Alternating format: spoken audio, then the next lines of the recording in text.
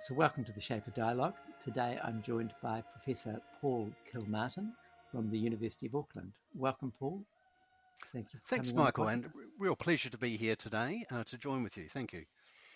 Yeah, well, we're going to talk on this continuing conversation that I'm having on the podcast about the relationship between science and Mātauranga Māori, which can be translated to traditional Māori knowledge. But maybe we can start with your definition of what Mātauranga Māori is, and then we can move on to your thinking on the whole matter between the relationship between those two areas. Okay, I think that's a really important point or starting point.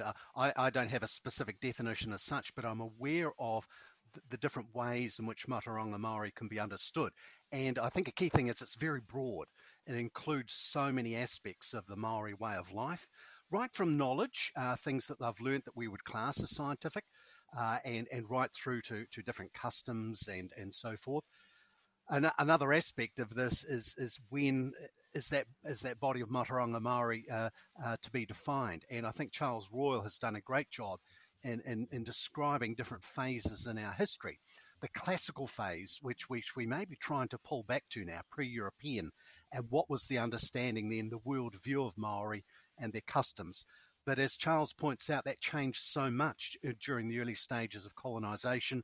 There was a big input of religious views into Mātauranga Māori, and we're coming now to what he describes as a postmodern economic approach to Mātauranga Māori, with so many more modern interests and ideas coming back, and with the renewal of Māori language and land and so forth, that it's changing again. So it's a very dynamic body of ideas and ways and customs.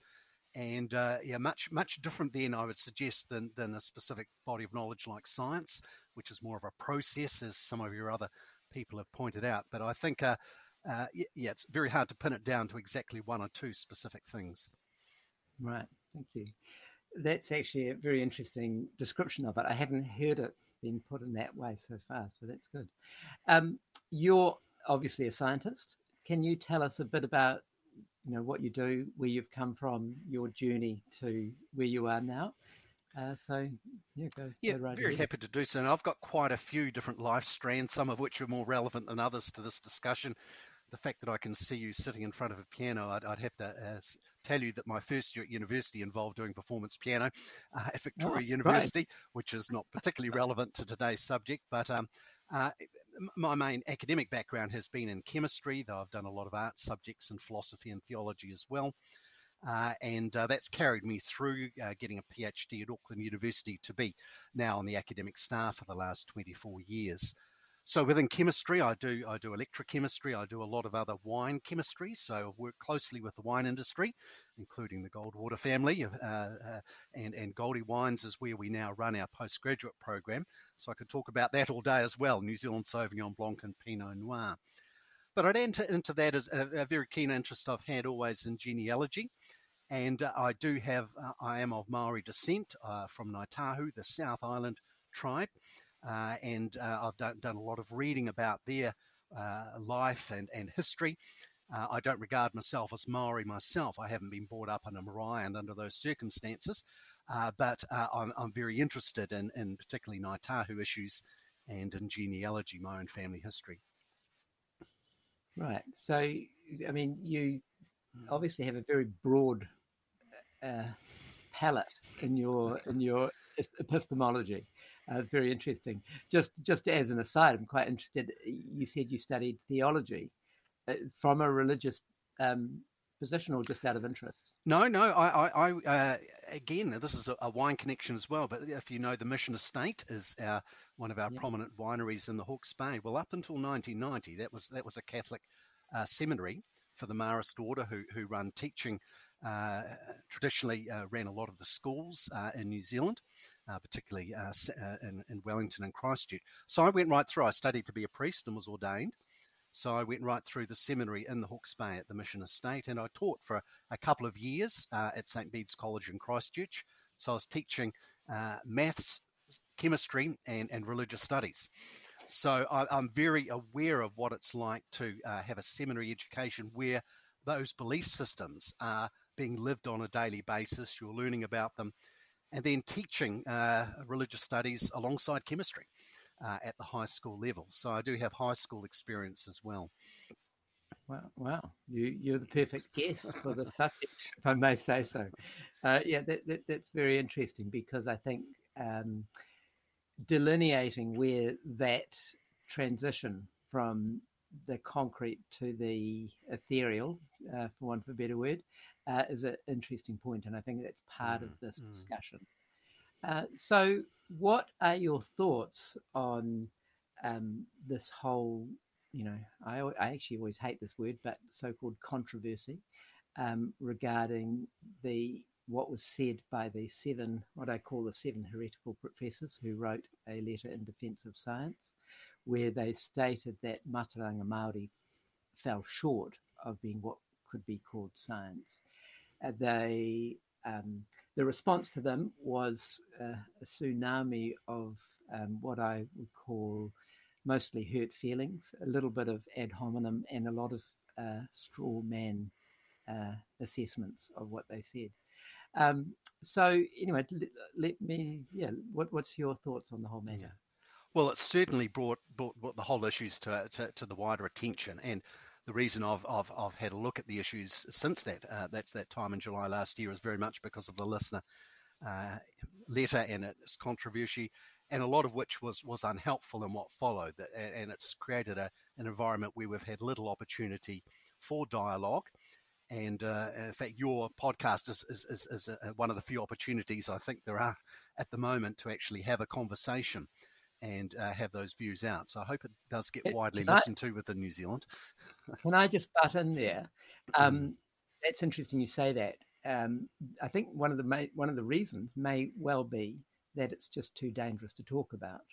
I was told in no uncertain terms by a number of people that I shouldn't be having this conversation, and some of them are very, very smart, knowledgeable people. Others were just concerned about my own welfare. So I just, which for me, that's a red rag to a bull. If someone says you can't talk about it, I'll talk about it.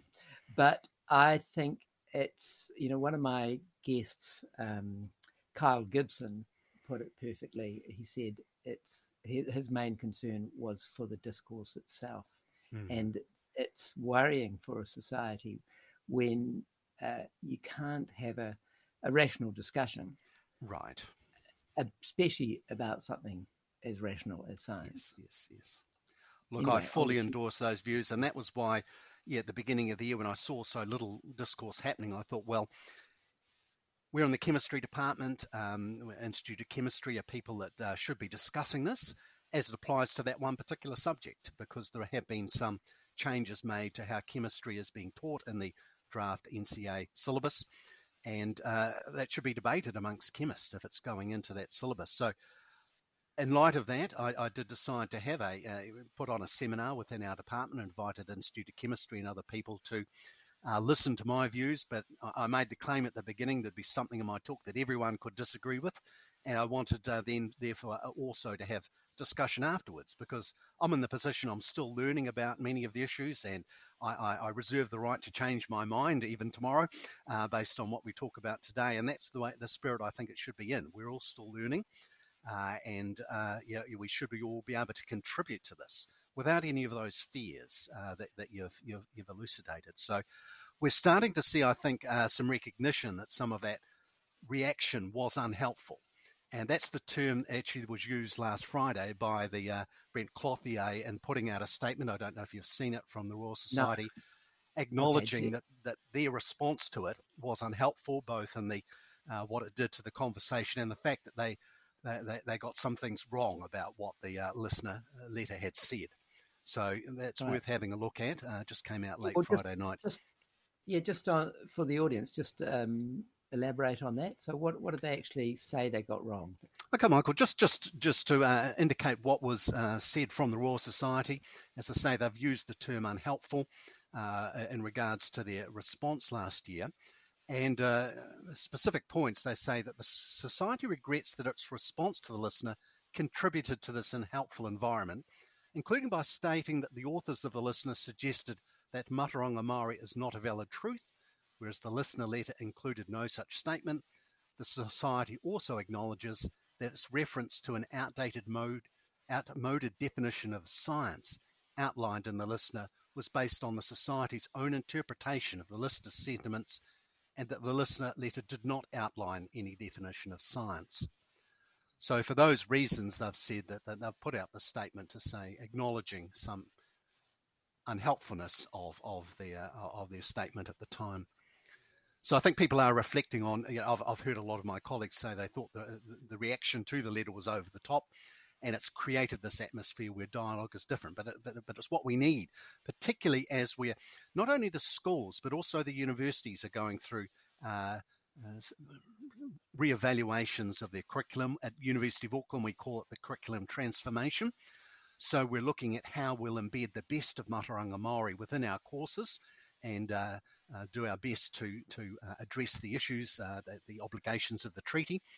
But as this develops, we're going to have to be careful and sensitive about how this is done. One colleague has indicated that we need to respect Mātauranga Māori and also the mana of each of the subjects, and mana meaning the dignity or the integrity of those subjects. And I think that's the right way to go. We see what is appropriate to put into the various disciplines and subjects at the university, and what gets shown to be part of a historical worldview of Māori, but which we don't necessarily include, say, within a subject like chemistry. Right. I just want to backtrack for a second. I want to acknowledge the Royal Society for coming out and saying what they're saying. I think it's really important, even if you disagree with what someone has done, to when they come back and change their minds. I think it's really, really important to acknowledge that and take it in good faith. I have to admit I was very unimpressed by them initially, but I'm going to say I'm very impressed. It's a good sign that you're getting this addressed publicly. Yes. Yeah. I'm not a member of the Royal Society, so I don't know. I know there's been a lot of discussion happened this year. There was 70 or so of their fellows wanted a special meeting on this subject. So I think it's reflecting their concerns, which I don't know any details about. Yeah. And just again, for a bit of background for the audience who, if they're new to this whole subject, what happened was that the 7 heretical professors wrote a letter. 3 of them were fellows of the Society. The Society received a number of anonymous complaints, and the Society started investigating whether there was a breach of ethical conduct by the 3 fellows who were authors of the letter. So anyway, and that has all been abandoned, thankfully. I think reason is slowly winning the day. So let's talk about, you've mentioned the curriculum, the New Zealand curriculum, a number of times. So you're talking about which part of the curriculum and what level. So in New Zealand, we sort of roughly divide it between primary school and secondary school, sort of from up to the age of 12 and after the age of 13. Yes, so the particular, when I gave my seminar, the particular development in the NCEA curriculum for secondary school students is at level 1 NCEA, which I think maybe your third to last year at high school. It was in a general science subject, but they have some big ideas that are put in for each of the leading areas that'll be covered in that course.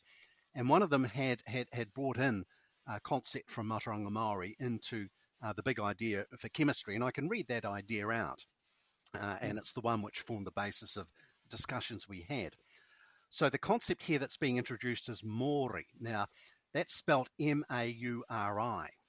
And it means the life force or vital essence of something. And I can go on. It has had a lot of other meanings and explanations, but that's the key aspect. So it's a different word for Māori, for the Māori people.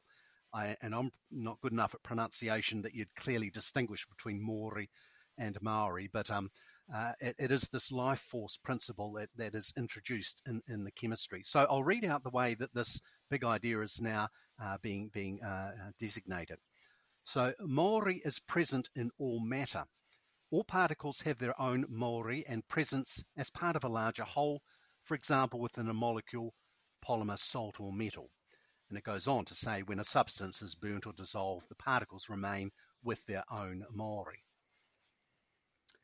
Now, this of course, relates to a significant chemical principles. The atoms that are part of molecules do remain, and carbons and oxygens and hydrogens and so forth persist as they undergo all sorts of chemical transformations to become part of new molecules.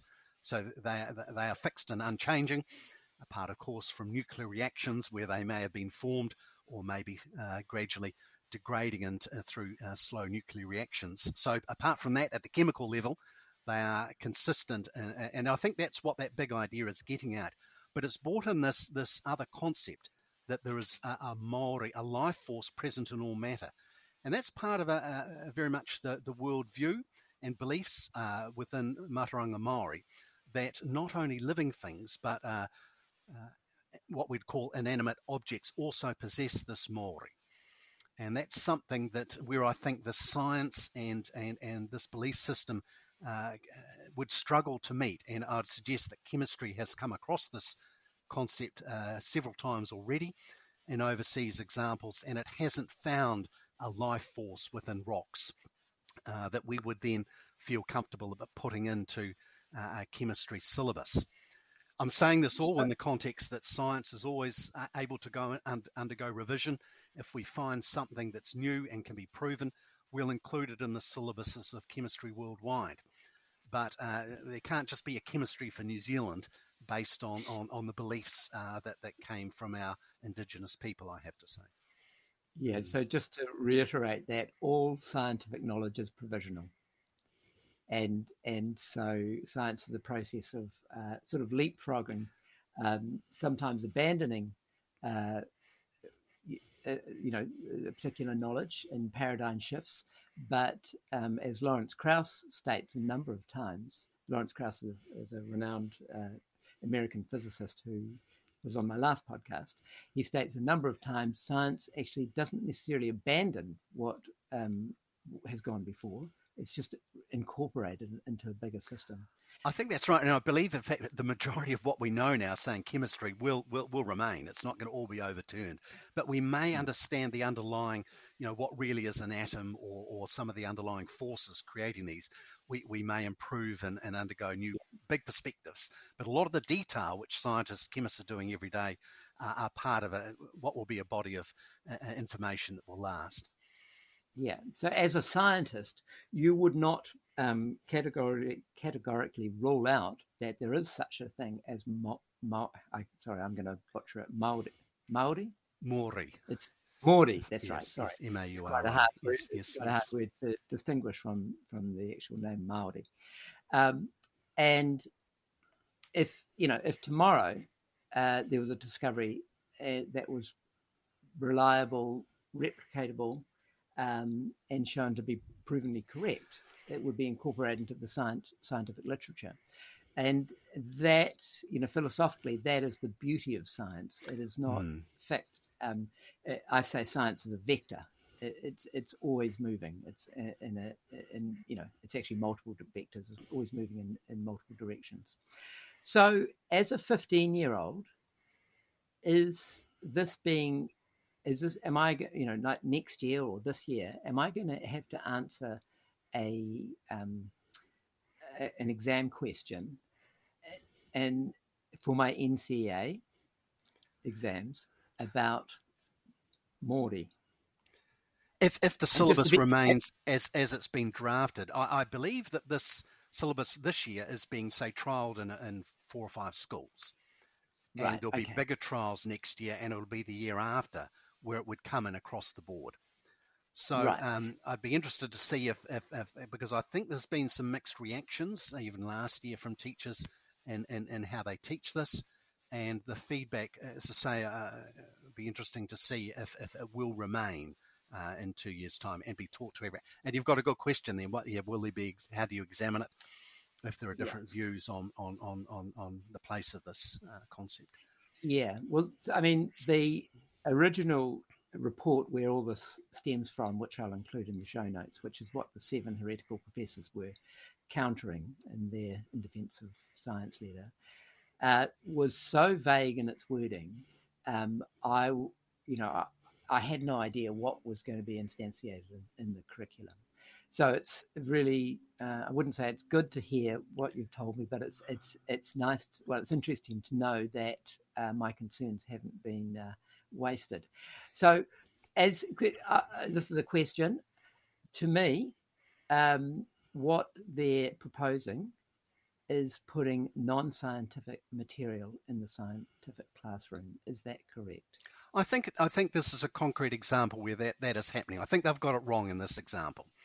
Having said that, I think there are other ways to think about the term Māori, which could be actually quite useful, because another definition is the life supporting capacity, which could be, say, applied to a river.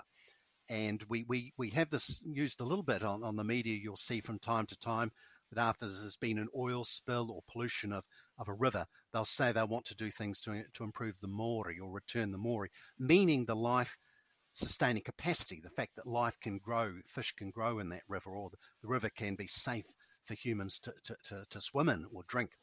And I think that's very similar to the way we would say that the river is healthy. So we're using an analogy to human health to say that river can support life.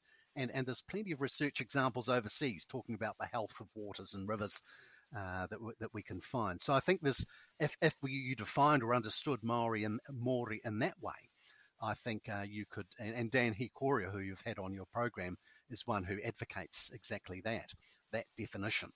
And that's a useful way to go. That's different, though, from saying there's a life force in inanimate matter or in individual atoms and molecules. I think that's a very different concept. Yes, well, I'm very big on definitions, because without definitions, it's very difficult to talk about things without clear definitions. What concerns me is when definitions change from domain to domain for whatever reasons. So what you've just told me about the life force of a river, to me that's just semantics.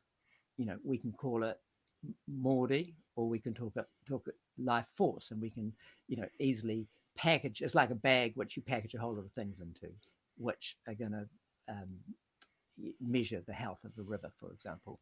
But from going back to that example that you pointed out before about the use of Māori in the chemistry classroom, that to me is a much broader definition. Right. And again, that is specifically non-scientific. And again, going back to the use of the word of Māori in reference to the well-being of a river, why don't we? What is that ever clearly stated? Is it saying, because there obviously has to be some translation between the two languages, and they have to be relatively static. Obviously, language is always changing, but when you're speaking language, it generally is static. So, yeah, what are your comments on that? Yeah, well, when it's been used in reference to rivers and studies of pollution of waters, it is usually defined in that way. I'm aware that this is a term which in the Māori language is like many words there that have a real depth to them and multiple meanings. And it's often in the particular context that the exact usage is defined. And it's not always easy to translate, because in different circumstances it can be used in slightly different ways. So I'm respectful of that, but as I say, I think there's a particular way to define it that can be useful to include in science classrooms and in our wider discussions. There are so many Māori words like mana that are being brought in every day, and I enjoy that. It's inclusive. That's part of our Well, it's just the dynamic between cultures. I mean, to take for the example the English language, even before coming to New Zealand, it's just a mongrel. Most languages are mongrels, and I always think mongrels are the best, because they incorporate the best of so many diverse, mediums. So that's just part of the cultural development of New Zealand and being a New Zealander. Yes. Yeah. So to me, I just want to just focus on this, concept of the life force, regardless of whether something's inanimate. So essentially, what they're saying, this is the question, they're saying that life force is on atomic and subatomic level. Because you and I are alive, but the computers we're staring at are not alive. But they're all made of they're all made of stardust. They're all made of the same thing in terms of atoms. I mean, Richard Feynman said, everything is atoms. So, what are your thoughts on that? Oh, look, yes. Having said that, we're still trying to really understand what an atom is. We've got models of it that are like planets with electrons moving around, and others are like waves. Electrons are like waves. So we have real trouble describing what an atom is as our instruments probe atoms in different ways. But the life force principle, whether all matter is directed towards creating life, is this has been debated for a long time. And I see some of the discussions which, as I say, people writing 40, 50 years ago, particularly people who Charles Royal have advocated, particularly his mentor, Māori Marsden. Can I just stop you there? Can you tell the audience who Charles Royal is? So a very important person in this whole area, because amongst his different roles, I hope you might get him on one day. He's been responsible for developing Mātauranga Māori learning and training centres. There are individual institutions in New Zealand where you can have a degree in learning now in Mātauranga Māori, and he's been an advocate and teacher in those.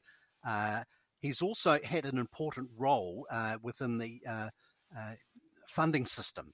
The government funding agencies developed a principle called Vision Mātauranga. And when we put in all our applications now, we have to consider how our research will benefit Māori, whether we should be engaging with different Māori groups because of the nature of the research. And he was largely responsible for drafting and those principles. So I think he's got a very good overview, very balanced view, and has written a book which I think everyone should read in 2009 called Mātauranga Māori, an Introduction. And that's some of the insights I alluded to earlier about the different phases in which Mātauranga Māori has gone through, seen as a dynamic system which is continuing to evolve. And the thing about people well versed in it, they can create new knowledge and understanding. It's not reverting to ways, a worldview that was right 300 years ago, and even back then it was a dynamic, changing situation. So the real experts were able to look at new phenomenon and develop Mātauranga Māori. So, as I say, very insightful in his roles in that. I was just about to refer to one of his mentors was the Reverend Māori Marsden, who wrote about a lot of these issues, and Charles has edited some of his works. And my point about there, here is somebody who was also a minister, and you see the concept of Māori and many other things being really developed the way that people like Teilhard de Chardin, the Jesuit paleontologist, who talked a lot about how matter was orientated towards creating ultimately life, and ultimately a new sphere with an omega point. These are terms out of his writings, which are in Māori Marsden's own writings. So you see Now, are you familiar with those two concepts? No. Just what era are we talking about? So Teilhard was writing around the 1950s. Some of his publications came out after his death, actually. But he was involved in the 1930s, 40s, and had developed ideas about viewing the world as a global living system, and how evolution had drawn us towards that point. So he was in close contact with people like Verdansky, from the Soviet system, who had a geologist who had shared some ideas but had a different worldview, you'd have to say, about how they fitted together, but the concept of a noosphere, where the thinking envelope of the planet is developing on top of the biosphere. So the biosphere was a term that came even from the 19th century. And these authors had written a lot about that and were trying to project forward in some cases to this omega point where knowledge would go beyond its current status. And Māori Marsden is very much puts out those ideas. So I'd like Charles to comment at some stage whether he was influenced by such writings. But you can see there Mātauranga Māori developing in a dynamic way, picking up other philosophical ideas and merging them with what had come from the past in New Zealand. Even though perhaps most scientists wouldn't go down that pathway now with those ideas, but you can see how that dynamic has happened in those cases. Yeah. Well, that's very interesting. I'm actually keen to go down that rabbit hole, but I think that's probably a podcast for another day. One thing, again, going back to this concept of a life force, would you describe it as a spiritual life force? Is that correct? Well, it's another way it's defined is that the Māori, M-A-U-R-I, is the binding force between the physical and the spiritual. So that within people we have the wairua, the spirit, and the physical nature, and Māori is holding it all together. So in the very early understandings of disease is that when people offended the atua, the gods, the family gods, that one of the results of that would be that the Māori would be affected, they would get sick, and even the tauhanga had the ability to, through the right prayers cast in a negative way, to actually remove the Māori from that person, and the person would die because the connection between the physical and spiritual had been broken. So you've got all of that concept about what Māori is as well, if you go back into the earlier writings. And Māori Marsden has outlined those as well in his works. Right. To my ears, that all sounds very religious. It's a part of it, I would say, part of a belief system. Yes. So and it made sense. It made sense of the world at the time. It's part of a worldview, and great. We can learn about yes. it, but it should remain as a belief system when you come up against consider what goes into a science curriculum. Yeah, and also when I was listening to it, sort of resonates with what happened in the pre-scientific era in Western countries, and anywhere really, but specifically Western Europe. People were burned at the stake, or witches were drowned because they were considered to have evil spirits, and all sorts of nefarious activities. That we don't do that anymore. It's in all our ancestry. It's on both. It's on Europe. You go back to Europe, go back to any culture far enough back. We have that. We seem to have that. Yeah, I mean, I'm going to make a shocking statement. We're all human. So what I find interesting is not so much the differences in how different cultures think, is actually the similarities in how they come up. Sure, Zeus may be hurling thunderbolts, but at the same time, Maui the god is pulling up the North Island geological structure from his canoe. So it's a lot to do with the propensity to try and find explanations. And again, touching back to science, we can now find explanations which are provable across time and culture. And I would posit that what you were talking about then, about those belief systems, is that they are belief systems. Their claims, they're non-scientific claims, and they're unfalsifiable.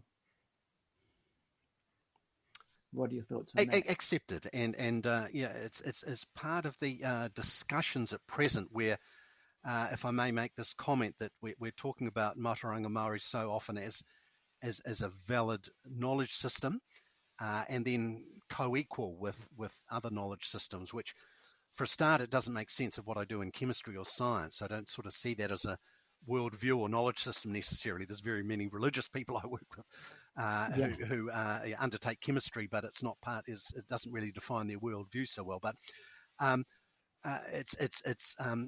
we're not seeing the word belief put in there the way that perhaps we did 20 years ago when these discussions were had. And why I say 20 years ago is if I go to some of our Ngāi Tahu leaders, and a very good book was put together by a group of authors led by Te Marae Tau from Ngāi Tahu about treaty-based guidelines and protocols for tertiary institutions was the name of that, very much applying it to South Island links between tribes and the universities. And there it was quite clear that they said and I'm quoting, "We accept that this knowledge must now be regarded as a belief system that fulfills cultural and spiritual needs." So they saw that Ngāi Tahu for the South Island needed to be the guardian of that and define what went into it. But the university would have a very different role.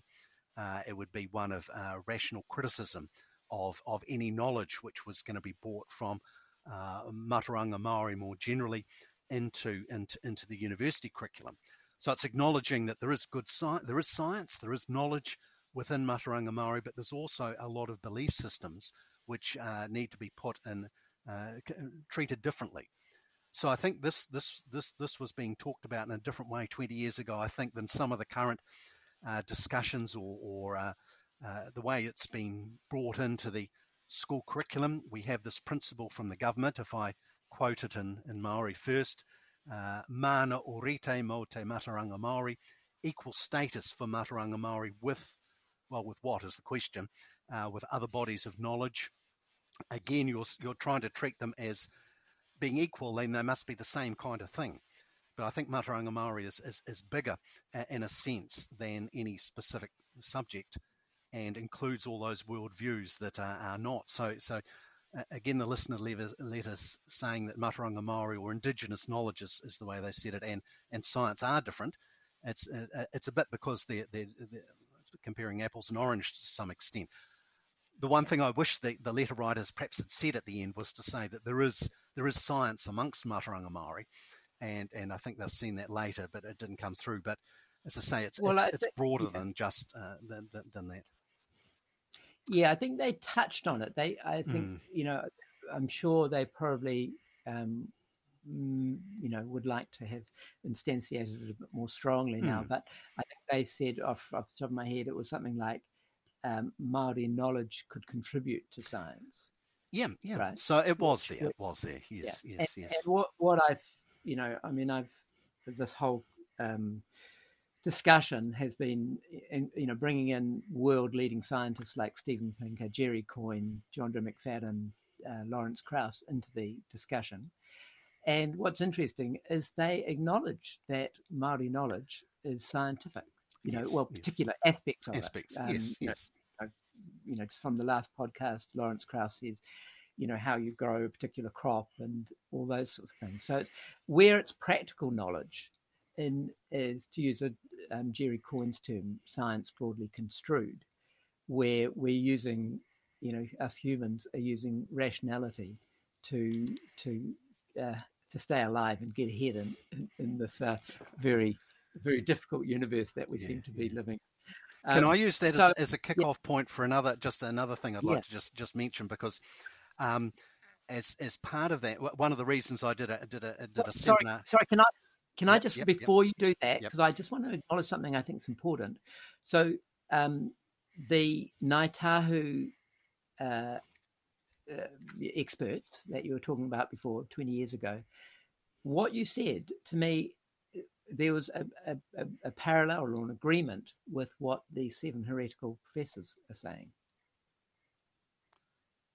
That's the report there. Right. Yeah, I think you'd find it was at the time, and it still has a lot of challenges to give proper role and respect to Maori and Ngāi Tahu in the South Island. But it was not too different from some of the perspectives being said in that letter. I'd suggest. Yeah.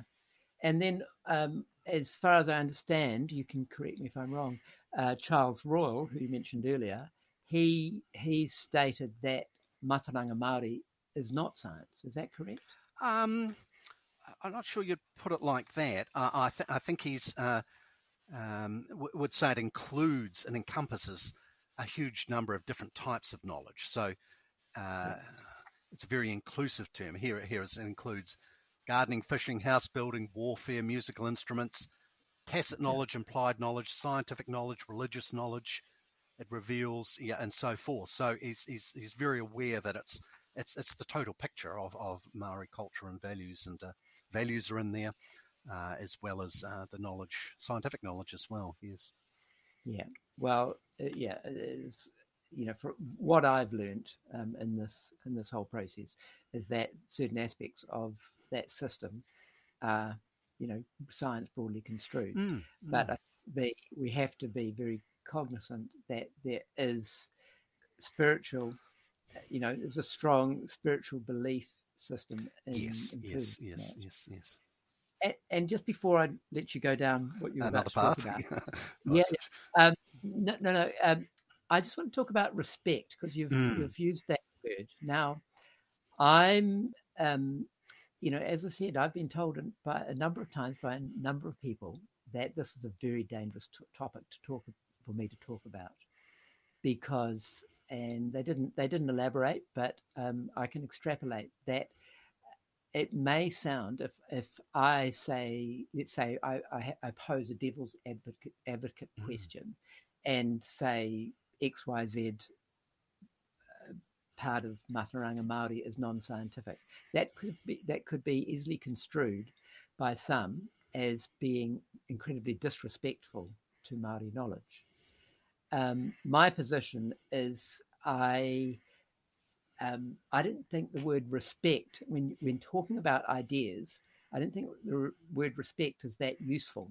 Either ideas are correct or they're incorrect, or they're a bit of a combination of the two.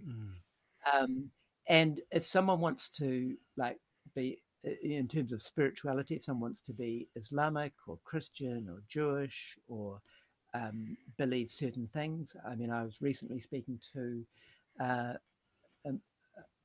Māori friend who was telling me his belief systems about where the body goes after they die, and it's what I would call a myth.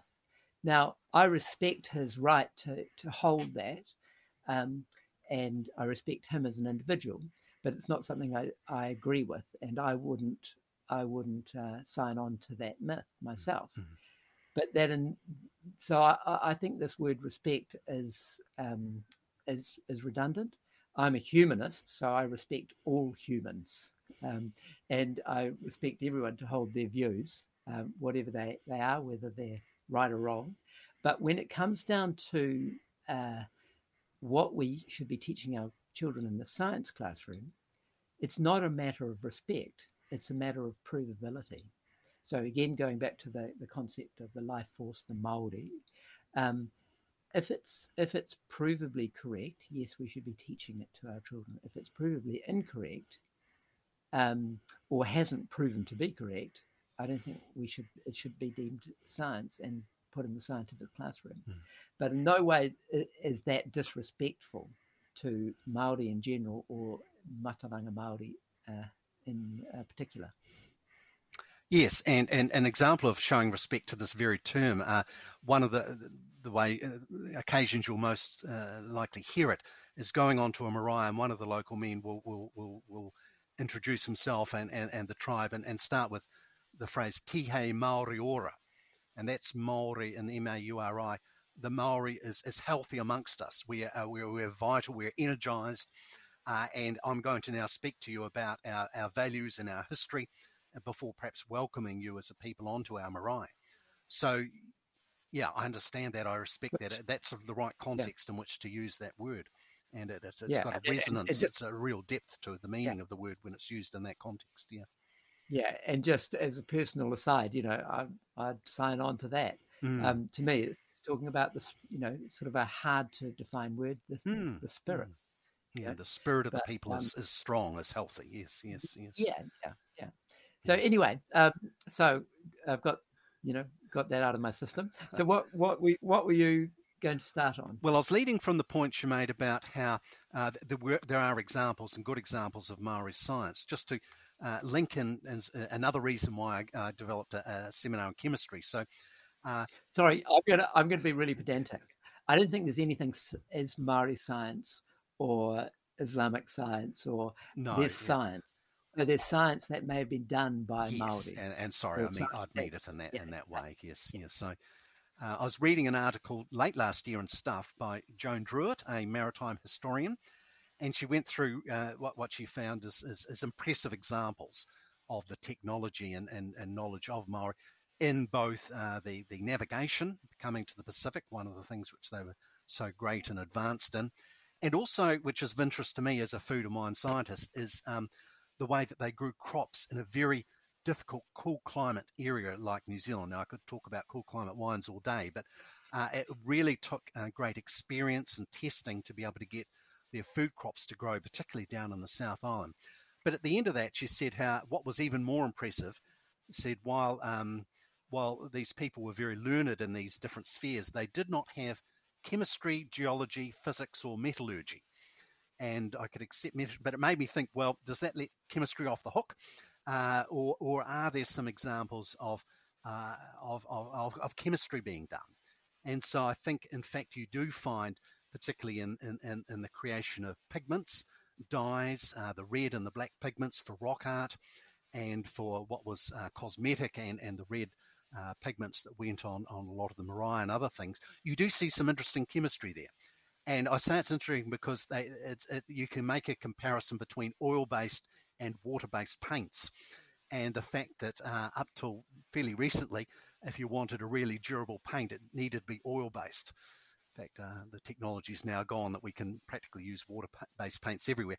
But they would dissolve their dyes, be they inorganic rocks that had the red pigments in, or soot that had been taken from certain trees. They would mix that with oils from shark or from birds to create a water-based, an oil-based pigment that would last for centuries. And it has done in the rock art caves of the South Island, close to where my home marae is. So that and some other the medicinal properties, the medicinal compounds that can be found in native plants.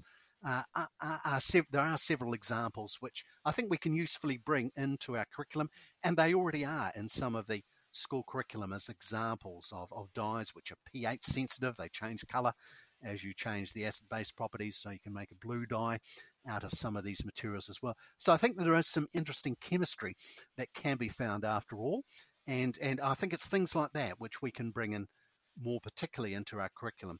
As well, there will be areas where we're particularly finding important biomedical properties of some native plants where we need to engage with Māori as the indigenous knowledge holders, and this is fully consistent with the Declaration of Human Rights, Indigenous Peoples from 2007, where we acknowledge their role in that knowledge, and if we learn from that, we partner with Māori in doing so, and many of us are trying to do that more in our research.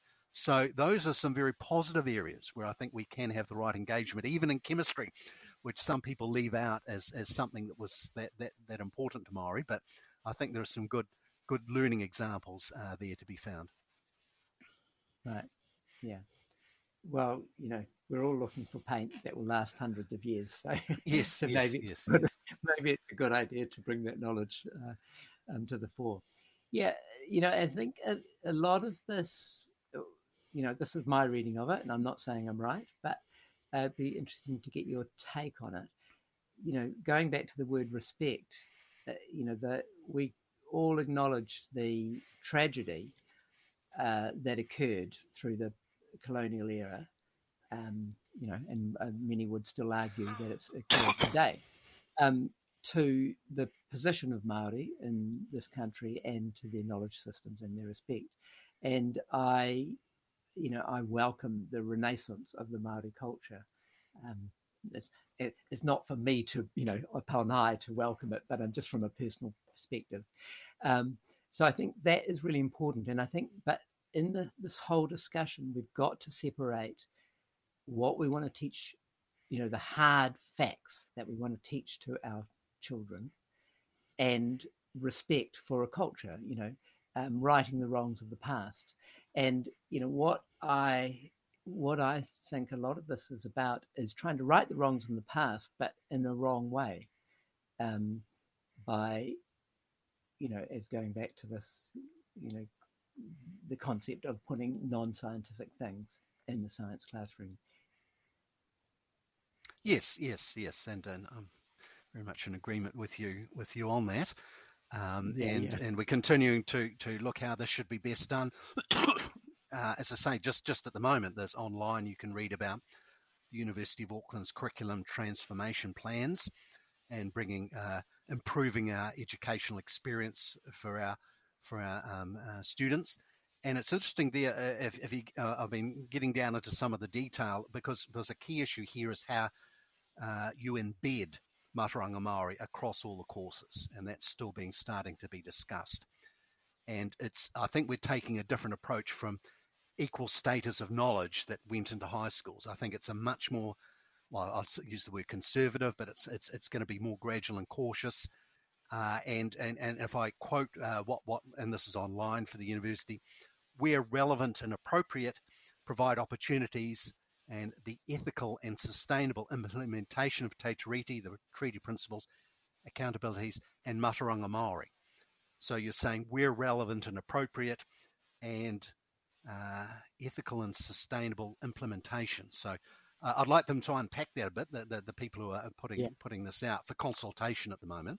But you can see it's very different from saying Mātauranga Māori is equal to all other knowledges, and you've got to give equal time to both. Probably in most chemistry courses there won't be, I'd suggest, a need for much time on to Mātauranga Māori chemistry coming into it.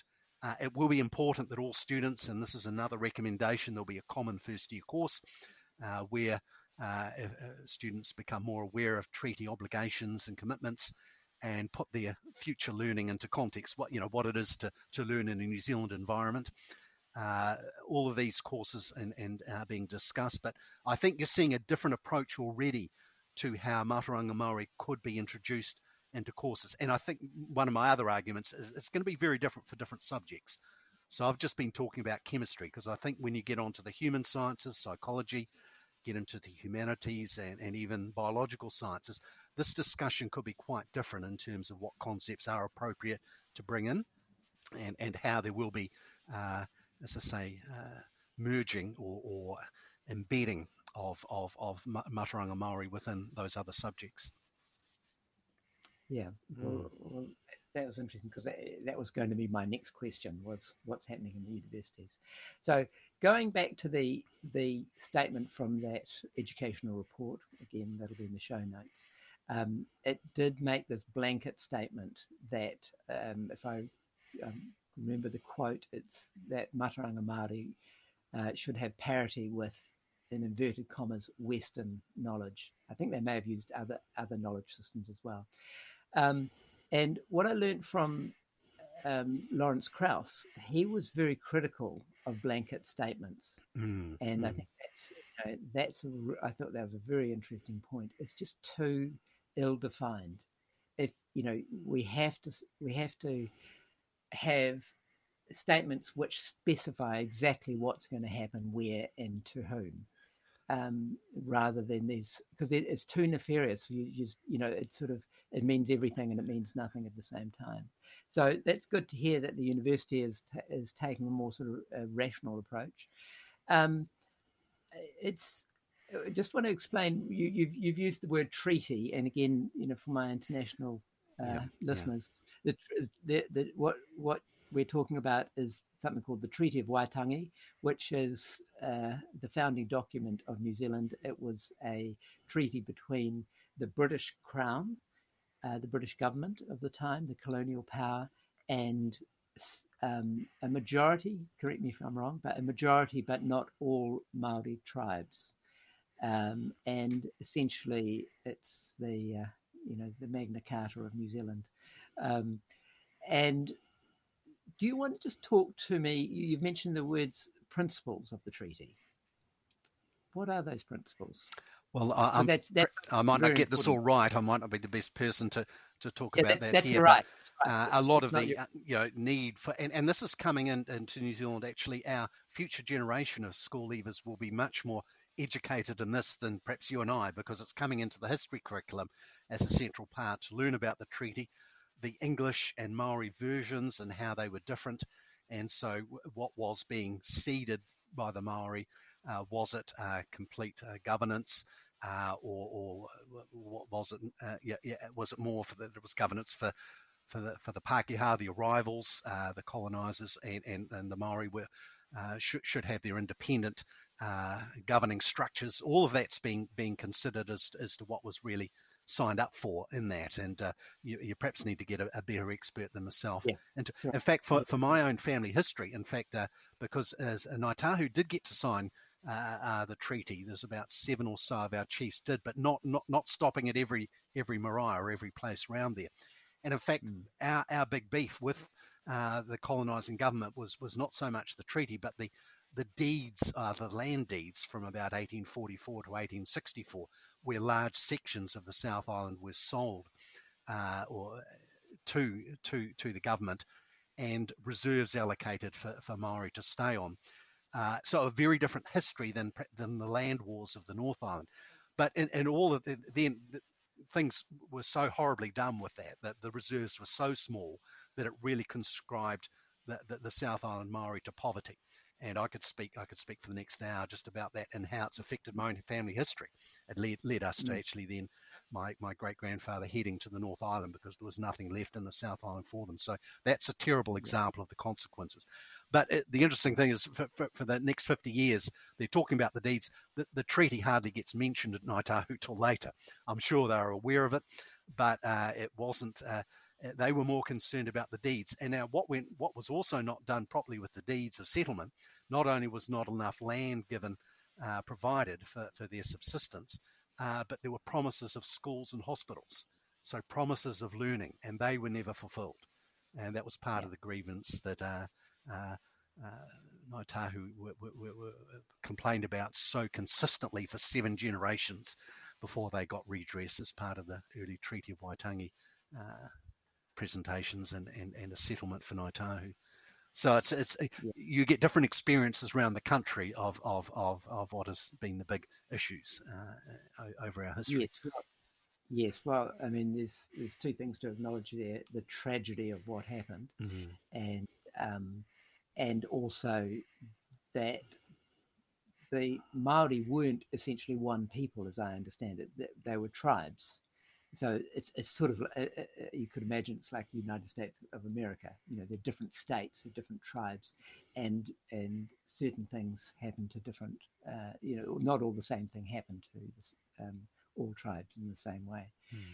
And again, I think that's, we all have to be aware. I think history is really fundamental to one's future, and we want to right the wrongs of the past as much as we can. Are there limits to that? I mean, we're sort of getting off topic, but it's interesting. Are there limits to that? Well, this is a big question. For Ngāi Tahu, of course, you go back to the original treaty settlement of around 170 million, which was part of a capped $1 billion allocation. And and it was a difficult decision for Tipene O'Regan and others to say, well, will we accept this, given that the real value of what was lost was perhaps 100 times or more than that, and real lost. But they did accept it and got on with it.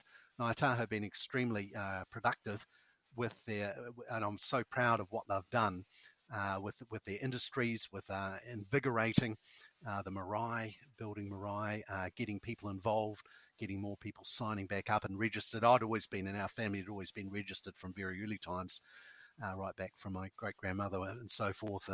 We were always part of the tribe from that point of view. But and they've done so much in so many other areas. And if I take one chemistry example, since 2003, Ngāi Tahu have had a HASNO committee, a hazardous substances and new organisms committee. So this is important in New Zealand whenever chemicals are introduced into use within New Zealand, or new organisms, particularly genetically modified. we have an Environmental Protection Authority which evaluates whether they should be accepted. Well, Ngāi Tahu have been very active for the last 18 years in making submissions on these topics, on which chemicals should we be using and which are better than the ones we currently use. And that's been great. And they've been ahead of the pack in that, in providing a Māori perspective. How will chemicals in the environment, how will new organisms affect the environment in the South Island, the waterways, the biosphere, the animals and plants that live there? What are the consequences? And they will oppose some chemicals being introduced and accept others and have made very knowledgeable submissions. I think they're very well respected. So again, from a chemistry point of view, I'm so proud of what Ngāi Tahu have done in that sphere.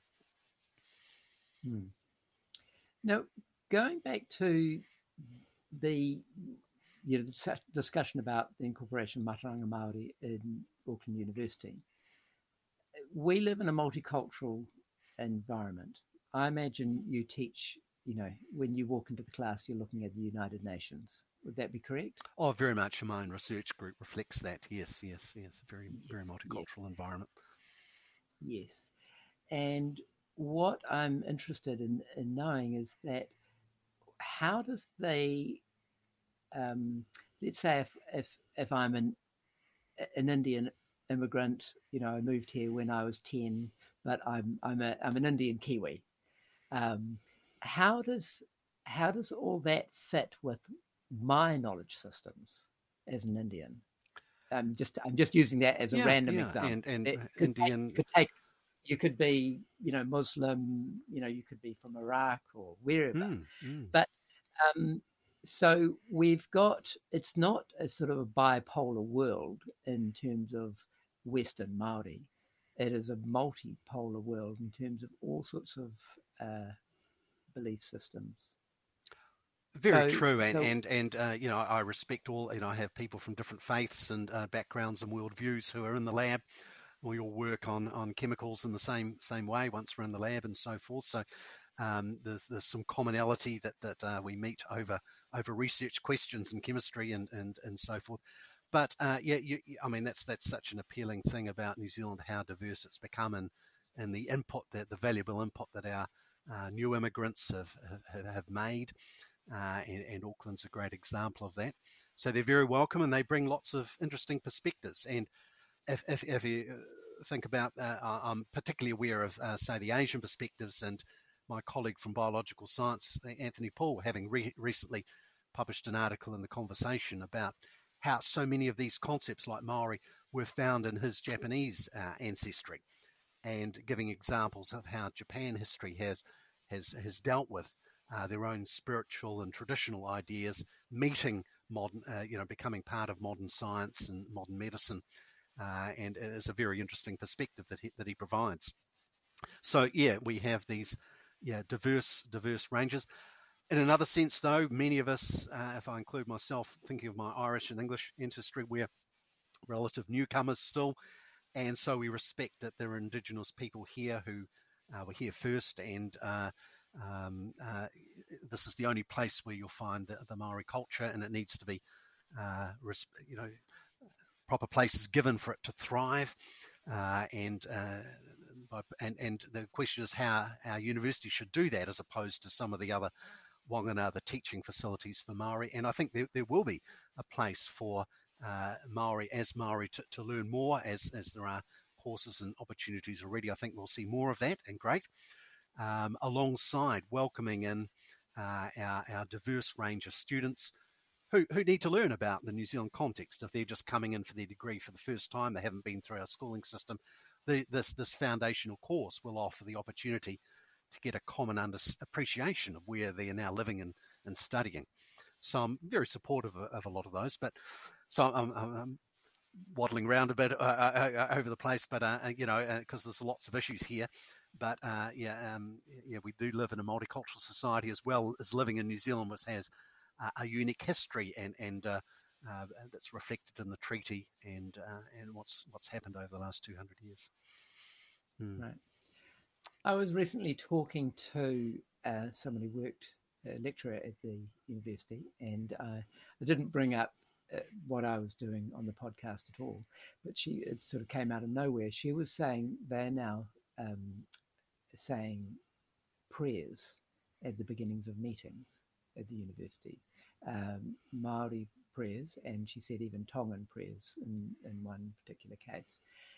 I was rather surprised because I thought the whole premise of our society was that there was a separation between church and state, or between religion and state, and the university is a state, a derivative of the state.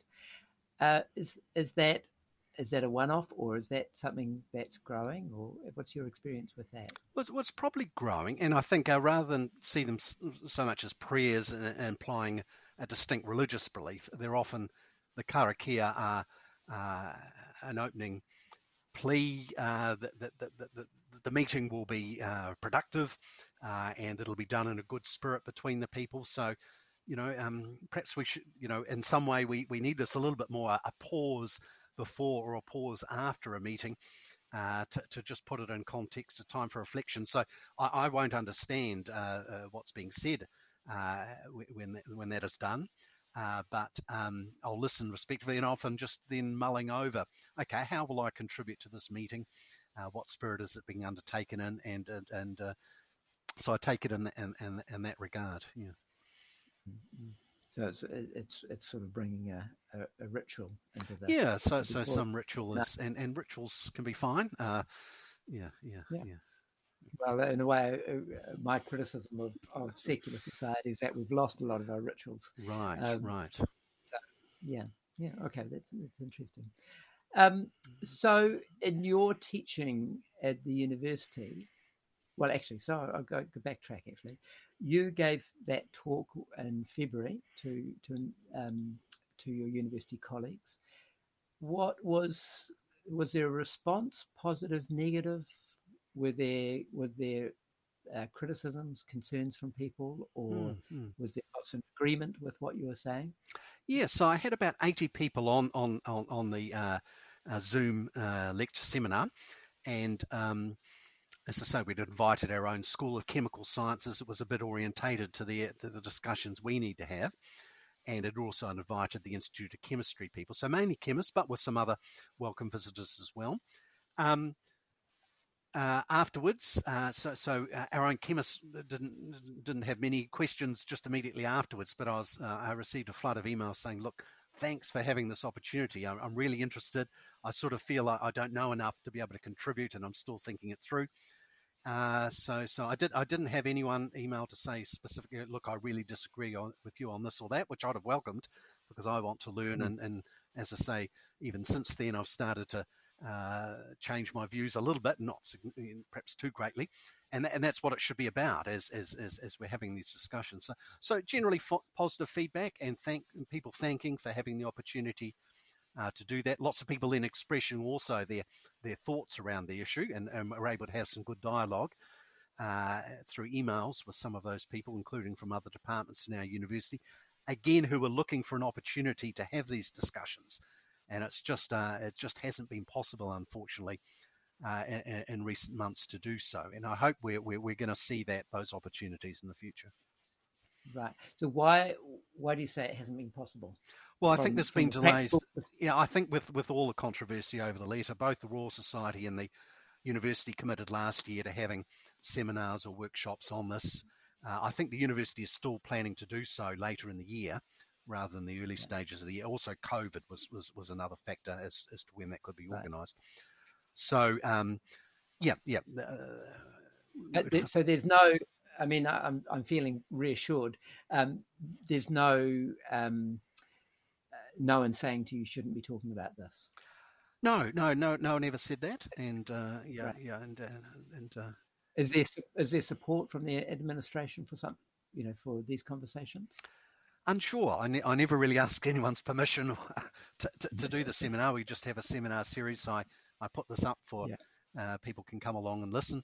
I would hope that we will see more opportunities in the future. So I keep making that point to my heads of school and things to say, okay, let's have more of this in other departments as well. I've been asked to speak in some other departments, but I've said, look, let's have some of their own people speak as well, and I'd be keen to join in things. So we'll see if that develops in the future.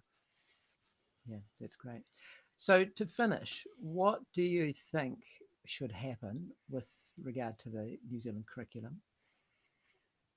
And in science and more broadly science, but in particular your field in chemistry. Look, I think there's some good intentions and good things happening there within the curriculum. I think just to catch your breath a bit and have a look at some of the content here. As I say, when you've got a government principle of equal status for Mātauranga Māori and just about all subjects should have an equal quantity of that, then that puts the pressure on a subject like chemistry. You've got to put something in. And something like Māori gets inserted. I wonder when it perhaps should have been left out from that. And so I'm hoping, and I'll keep advocating for this, for some revision of those principles there. So I'm not quite sure how the Ministry of Education will work in these regards. I think they're now starting to do the next two levels of courses, the second and third year of NCEA, so the final 2 years of high school. And I'll be watching out for more of what comes into the curriculum and make some submissions about those. I didn't pick up on it early enough to make submissions on the earlier statements. We all get so busy we don't always see what's happening until this issue comes up. The listener letter, in fact, made us all aware that things were happening, and jolted us out of our busy lives to say, okay, let's take an interest in this.